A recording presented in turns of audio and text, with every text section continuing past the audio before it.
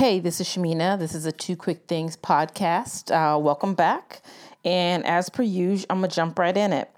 So I'm in a Facebook group, and I won't say the name of the group because nobody needs to know all that. But there was a conversation. There's tons of conversations going on constantly around how do I leave a certain field. And this one, I'll say the field is student affairs, higher education.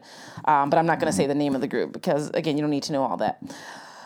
And the conversation is around, like, how do I leave? I'm not getting the things that I want when I'm looking. And so I figured as a person, and I rarely chime in on Facebook groups, and I rarely chime in, period, like on online stuff. But I was like, you know what? I got out. And I got out like I was in prison, but like I transitioned out of student affairs, higher education, into doing a role in a field that I wanted to be in, and I worked intentionally to get there. And so I was like, I can talk about how I made the transition if anybody's interested. And people said they were interested. So I said, okay, let me prepare some notes and record some stuff that I hope will be helpful. Not everybody's going to like everything that I have to say, and that's okay. If you're listening now, I already got the listen, so there's that. But I think a lot of this can apply across any field if you're looking to make a transition out of a specific job or from one industry to another, or even if you're in an organization and you're like, I want to be in that department over there and not the one that I'm in. I think these will be applicable across the board. There are some leanings. You'll hear some higher ed talk, but I think it generally should be useful for folks. If not, then let me know what else you want to hear, and I will see what I can do to chime in on that. So I kind of have this broken down into 3 sections: your resume, your mindset, and then taking a chance on yourself, because I think those are all crucial pieces. And to be honest, part of the least crucial, in my opinion, is the resume. I think lots of people will say that, but if you don't have your mindset and your willingness to take a chance on yourself and see what is beyond right in front of you, I think you're going to be stalled. You're going to have this thing on paper and not be able to back up the other things that make you a person. So I'll start off with my kind of opening thought is, I think we as human beings in the workforce, we always think that our next job has to be the best job ever. And really, your next job is your next job. It's not likely your last job. If you're still out if you're primed and in the working age range of people who aren't able to retire yet, it's going to be your next job. It's not going to be your last job. So I guess my opening thought is try to ease the pressure that you put on yourself of getting the next move perfectly. You might like it. You might love it. You might be like, this isn't it. And remember, in all of this, you have a choice. You always have a choice. It may not seem like you have a choice. Maybe the choice is something bad and something worse, but there's still a choice. But I think we can easily rack our minds with trying to get the next move perfect, or the next move has to be the right move because when I leave this organization or this company or this institution, people are going to be looking at me. First of all, likely none of those people are paying your legitimate bills, and you have to be in charge of what you want to do as you move forward. But let me get into this resume thing. Okay, so especially if you're trying to raise or change industries, so let's use student affairs or higher education, your student affairs resume, it ain't gonna do it. So if you're using, and I think most people get that by now, it's not gonna work. If you just try to put this and overlay it into this industry or this type of work, it's not gonna work.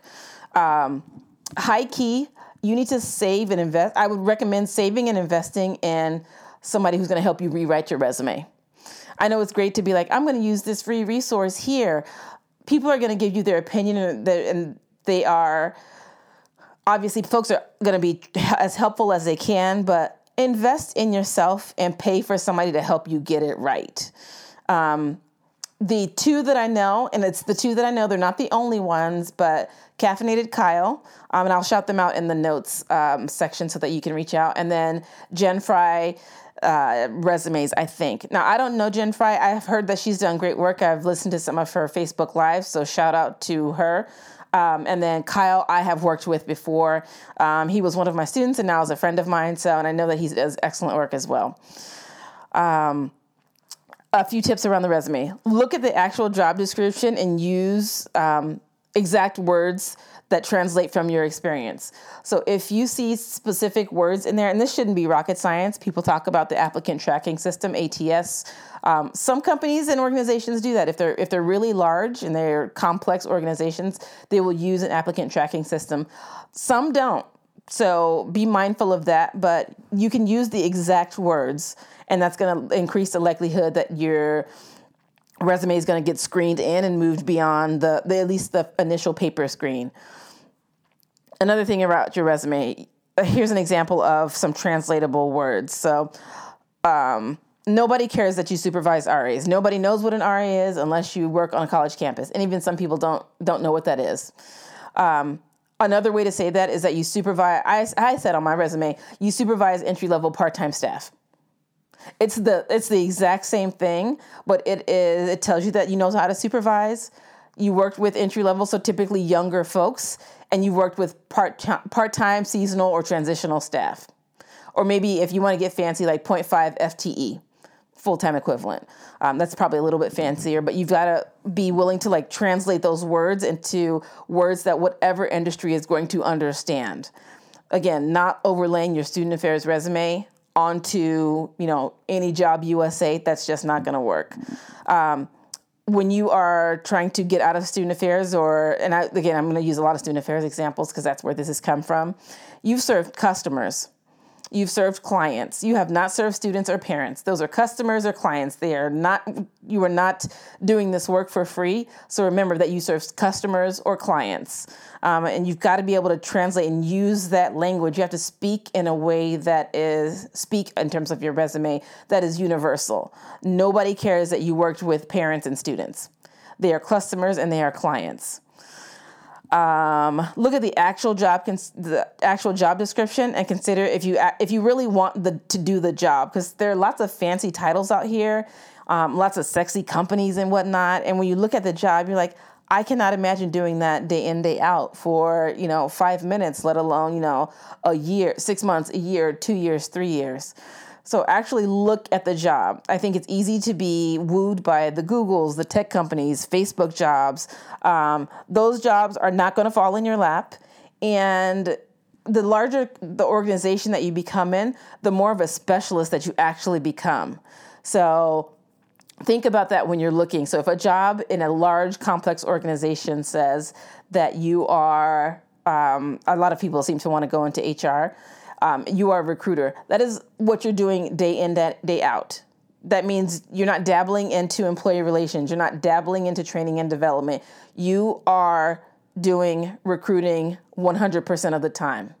So think about if you want to be a specialist and work in somewhere large, or do you want to be in a space where you're going to learn and kind of get the breadth of experience as opposed to the depth of experience? So the breadth of experience where you're going to be somewhere perhaps a little bit smaller and be more of a generalist.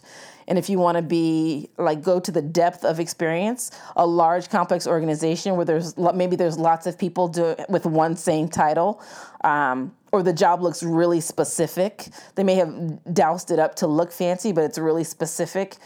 Think about what you want in those roles as your next role. Again, it's not going to be your last one, but your next role, and what in that job is going to catapult you towards the next role. So you should really be thinking several steps ahead of what am I going to do next that's going to set me up for the next thing.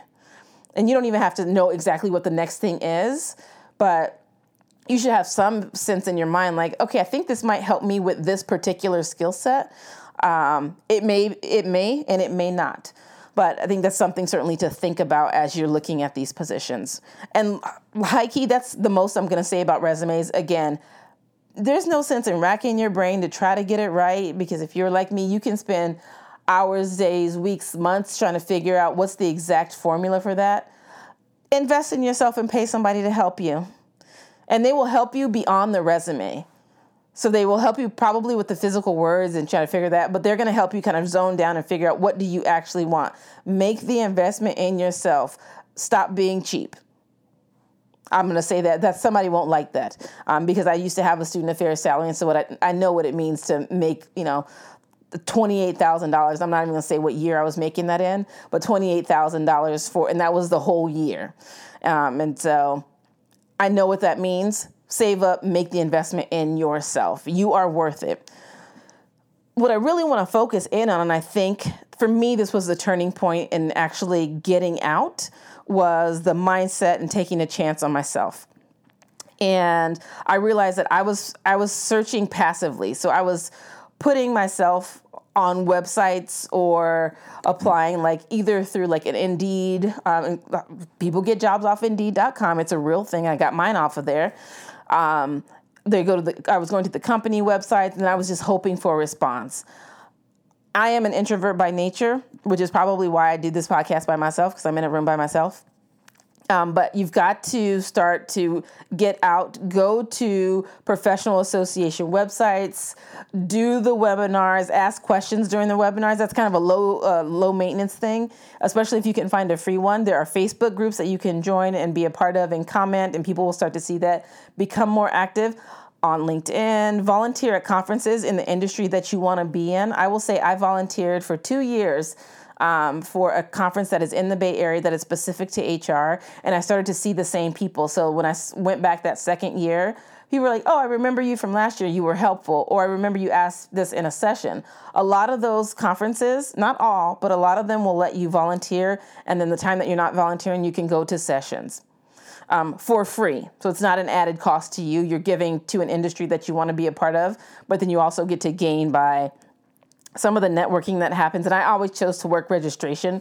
So I'm seeing people at their first and hopefully giving them a first impression. So I'm getting them at the start of their experience. So that's one way to start to put yourself out there. Utilize your networks. And I mean this as in not calling up like a mentor, whatever that means for you, and saying, hey, I need a job. But I know I was pushed to like write an email, and I chose to BCC all the people on the list of friends, colleagues, former classmates, asking them to share job opportunities with me. I let them know that I was confidentially searching. So please don't put this like on my LinkedIn and be like, hey, Shamina, look at this job. But generally to let them know that I'm searching and what I'm looking for, I gave them a copy of my resume so they could float it around if they had the ability to. But I think sometimes we get in our own way because we want to be so secretive about our job search. Nobody knows that we're looking, and there's a hump beyond that. It is foolish, in my opinion, for people to think that someone would stay in a job forever. It's probably time for you to go if you are in a place where they're like so surprised that you would be job searching after any amount of time, to be honest. And that's a good marker, like, oh, they thought I was going to be here forever. This is probably not the place for me because they're not paying attention to my needs and maybe the points that I'm struggling, because some of those might be a little bit more obvious. But utilize your network. Send those messages out. You have people in your life that are not all in the same industry. Utilize that. Reach out. People can't help you if they don't know that you are looking. But again, you have to be smart about this. Use people that you actually know, that you like, and hopefully they like you, because those are the folks that are going to be looking out for you and in your corner. I was thinking back on it as I was writing these notes on a flight back to the Bay, and I was like, I got my job off of LinkedIn, or not LinkedIn, Indeed. And then I was like, I applied on Indeed. And then I realized I had a hookup that knew somebody on the board of where I now work. I didn't even make the connection, but once I sent that BCC'd email to everybody, my mentor being one of them. And then she was like, oh my gosh, I totally know somebody. Have you looked at this job? And I was like, oh my gosh, I have. I didn't know that you knew anybody there because I didn't see any connections on LinkedIn. So utilize that type of network. But nobody's going to be able to help you if you don't let people know that you need help. Look at nonprofits, smaller companies, take a deep dive and actually look at people's values, and see if that's actually a place that you want to work. Again, the sexy big companies or organizations, the Googles, the tech companies that give you like goldfish in the conference room and, boba tea on Thursday, you can get those things for yourself. And if you continue to eat all of those things that they give you at the very beginning, your waistline is going to expand. So look at some of those places. I say nonprofit because that's how I've kind of found my way in as more of a generalist. So I do a lot of different things in the realm of HR, but I know I need to get those that are outside of higher ed student affairs to be able to set myself up for the next thing. So I'm already thinking when I got this, okay, like what am I looking for? What do I need to gain from this experience? And what do I need to be exposed to and really capitalize on so that it's ready to catapult me whenever I get ready to make the next move? Let's see. I think mindset is also knowing when and how to turn off the noise of other people's judgment and what they think that you should be doing or how you should search or what you should look for. All of these shoulds that are really none of your business, but it's other people overlaying what they think and what their barriers have been. Because usually when people are giving that, it's all the things that they didn't do that they wish they had done. Like, oh, you shouldn't do that. Or you may not want to look at that. Oh, they had this one bad review on Glassdoor, but you've got to learn to turn that off. Or turn it down so much that you can then turn up the volume on what you need, what you want, and actually begin to move in the direction of your purpose and what you actually want to be doing, or at least want to try. Because some jobs you will get in, you're like, I don't want to do that anymore. And that's what you were supposed to learn from that experience. Let's see. Another thing about mindset. So this is the part where people may not like, and that's fine. You don't have to like it. Women, you do not have to, and I know we read this places, you do not have all of the qualifications on a job to apply for the job. I say this with the caveat that historically, from what I know and what I am aware of in my world, white men do this all the time. They 100% apply for jobs that they have 5% of the qualifications. And I know somebody will try to slide in my DMs and comment and say, but like, not all white men. I'm not hearing that. I'm saying as a general rule, that's what I know to be true from my experience. And so you're not going to fight me on my experience.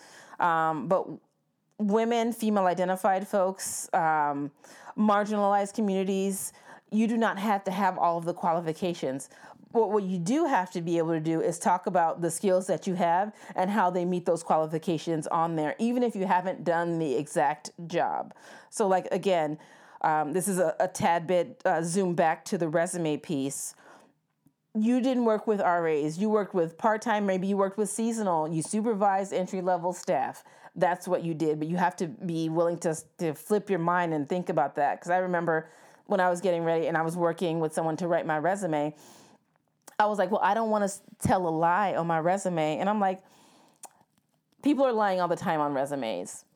It's only a lie if you can't actually back it up with the experience, in my opinion. So that's how I saw that. And when I got over that mental hurdle, that mindset, I was like, I was getting interviews and people were wanting to talk to me because I had found like the words to translate, like, I didn't do this exact line that you have, but I did this that was real close and I can translate it and talk to you about that when you give me a chance on the phone. I think the other thing that, especially when you're switching careers, I found that it was really helpful to have a cover letter because I could fill in some of the blanks of things that I thought that they might ask when they looked at my resume. So yes, I wrote the resume has all of the words that will go through the applicant tracking system, but then I told my story in not a super long form on the cover letter. And I put my cover letter in front of my resume, which I think most people do, but I could tell my story in a different way and I could talk about the transition and the transferable skills that I have that didn't maybe exactly fit on my resume or were hard to understand. I could translate those into the cover letter and weave that into a story of my experience. And some of it's going that extra step, and some people won't read the cover letter. That's fine. It helps you then to also start to develop a little bit of an elevator pitch. So when you have that time at you're volunteering at a conference and people are chatting with you about what do you do? Like, how did you get into volunteering? You have something in your back pocket that you can then start to talk about. The final section I'm going to talk about is taking a chance on yourself. There is no specific role or industry that fits what student affairs folks and higher ed folks do. A lot of us, I believe, tend to lean towards HR or project management because it seems natural, and it seems like we've been doing those things, and they coincide with the skill set that we have developed over time, either by training or being thrown in the fire, so to speak, and having to learn it. But really, if you have managed to stay in student affairs any number of months or years, you can do damn near anything. It's how you choose to communicate that to other people. There's no perfect field. If you want to try it, you can try it. you somehow made it into student affairs, and like most of us that are, have like a decade plus of experience, they're likely you fell into student affairs and you were like, oh, all of a sudden I work, like, y'all, this is my thought when I graduated. Oh, y'all get paid to like help us figure this simple shit out. That was literally the thought that I have. And then I spent 15 years doing it after getting a master's degree. But you can do anything. You can translate that into customer success. If you are good with the tech stuff, maybe you're on the end of like client services where you're teaching people how to use software. So work to think how to let go of the barrier that you're putting in front of yourself, that I can only do these things because I worked in this field.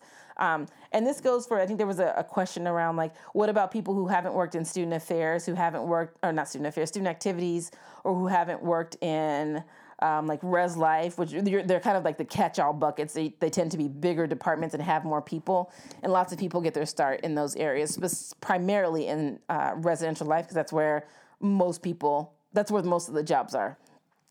And again, that is, I think it's imperative to think through the, let me see if I can actually find the question.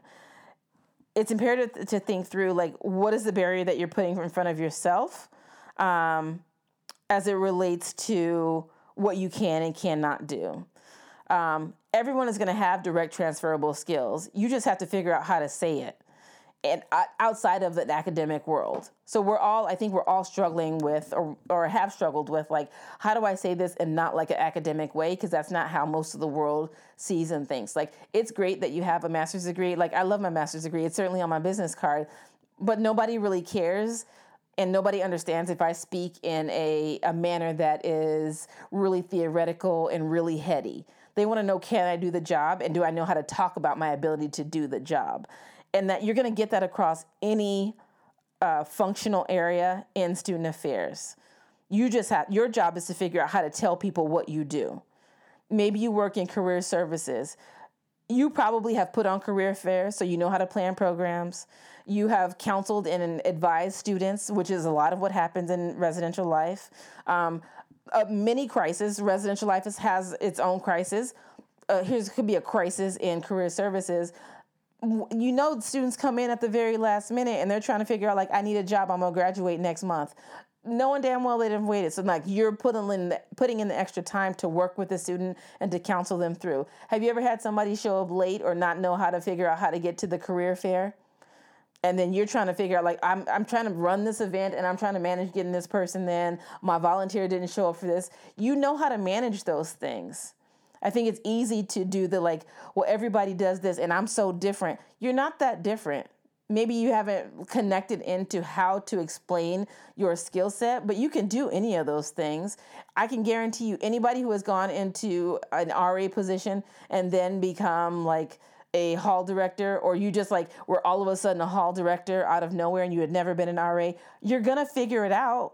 Something in them hired you because you brought something different to the table. But it's your job to figure out what are those things. And let me stop saying it in this, like, I'm on a level 10 and because I have a master's degree, because we do that. Like, most of us are education snobs. Let's just say it. Like, I have a master's degree. I can't do this. Yes, you can. And you will if you want to pay bills and do those things. So I think part of it is getting over ourselves and remembering, like, I know how to talk. I know how to speak. I can explain this. And it's about making sure that what I'm saying is accessible to other people so that they can see me in that role. This is a mindset / take a chance on yourself. You can negotiate. You can ask for more. I think one of the preceding questions to this was like, I want to make more than X amount of dollars. Sis, you can. You certainly can make more than, I think it was like 60K was like the question. I'm like, you can. I mean, some of that is, I think what I commented was that some of it's based on location. So the cost of living looks different in California. Like, that's not a very difficult number to reach generally in my experience, but you can negotiate. You can always ask for more, even if they're like, well, we don't have any, like, this is the salary. Like, go on through the process. If you feel connected to that position, go on through the process. And then ask at the end. I've been thinking about doing, because I used to do salary negotiation workshops, and I've negotiated for the last X amount of years in positions that I've had, and it's always worked. And if it didn't work that first time, like it was 6 months in, let's review this because this is what I'm interested in, like being at or having access to, because it's not always money. Sometimes it was professional development funds for me. Sometimes it was like I wanted to be able to go to this conference, or I needed this specific time off, or I want access to this level of conversation and leadership at this point in my time in this role. But always negotiate. Always ask for more. Because let me tell you this, another unpopular opinion by some people, white men will ask for more. They certainly will. Even if they don't, and they know damn well they're not good in that role, and they shouldn't be asking for it, but they will ask. Somebody not gonna like that. That's fine. This ain't for everybody. But always negotiate. If you're not sure what to say or how to do that, slide in my DMs, because I have certainly a few phrases I can talk through. And I have negotiated. I spent 15 years in higher education, and you best believe at least the last 8 of those, I negotiated every position. And every one, they met me. If they didn't meet my exact number, they met me closer than, that original number that they gave me. You can always do that. And people, even when folks say like, this is a state, this is a state institution or a state organization, like this is the top of the budget. You can be like, okay, your job is to make them fall in love with you and make them realize that they cannot do this work without you. And then you ask for more money every time, even if they are like, no, for real, this is it. You're like, okay, because you're not making a commitment to anything at that point. And I think that's another thing. We will sometimes not apply for jobs because we've already written ourselves out. We don't have we don't see that we have like 80 to 100% of the qualifications. We're like, well, I'm not going to get that job. You're writing yourself off before they've had a chance to love you or like you, whatever, however you want to say it. But we got to stop doing this, like stop counting ourselves out of positions we haven't even applied for. We're like, well, I couldn't be able to do that commute. You don't have the interview yet, sis. You don't know what commute you can do for what kind of money. So we've got to start getting out of our own way and taking the chance on ourselves instead of writing ourselves off at the beginning and cutting off, like I'm not going to be able to do this. I have never commuted before. I commute now. After, of course, I negotiated for this role, I was like, ooh, I don't think I want to commute. I want it to be like 10 minutes. My commute is not attractive, but I listen to a lot of audiobooks. I make, some solid funds. I listen to a lot of podcasts. So there's a lot of things you can do. And am I going to be doing this job forever? No. But it's a job that's working for me right now, and I'm learning and I'm growing in it. Even with the challenging parts where I'm like, what the hell's going on? Like, what did I get myself into? I'm learning, I'm growing, I'm being stretched, certainly. That was a bit of a rant, so thanks for listening. And this is a long episode, so I'll try to wrap it up. The last point I will say is, and I learned this from working with someone, be who you are. I think we can easily write the cover letter, the resume, and not show up as ourselves in that. And then when you get to a job, they treat you like the candidate that you interviewed were, and you're another person when you actually show up. After the interview, you've got it all, and you get there, and they're like, who is this that we hired? That's because you lied. You weren't authentically yourself. And authenticity is a whole different conversation, which I think I've touched on before, but you came in like all prim, proper, and using like your professional voice. You don't talk like that every day. I think I mentioned this in another episode. I went into my interview and I was like, I am a Black, queer, masculine presenting woman who is married to a woman. That's important for me to share with you because I need you to know how I'm going to show up. So it may not look like I don't know who the last person was, but like I had to make sure that I was clear because I wanted to be able to show up. And even now I still have to remind folks, I'm like, remember in my interview and I said I wasn't going to be doing that? Yeah, that's still true.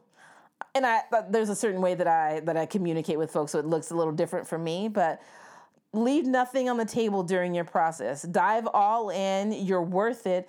I think we sometimes get scared because I'm like, I don't want to give my all, and then it doesn't happen. You're not going to get every job that you apply for.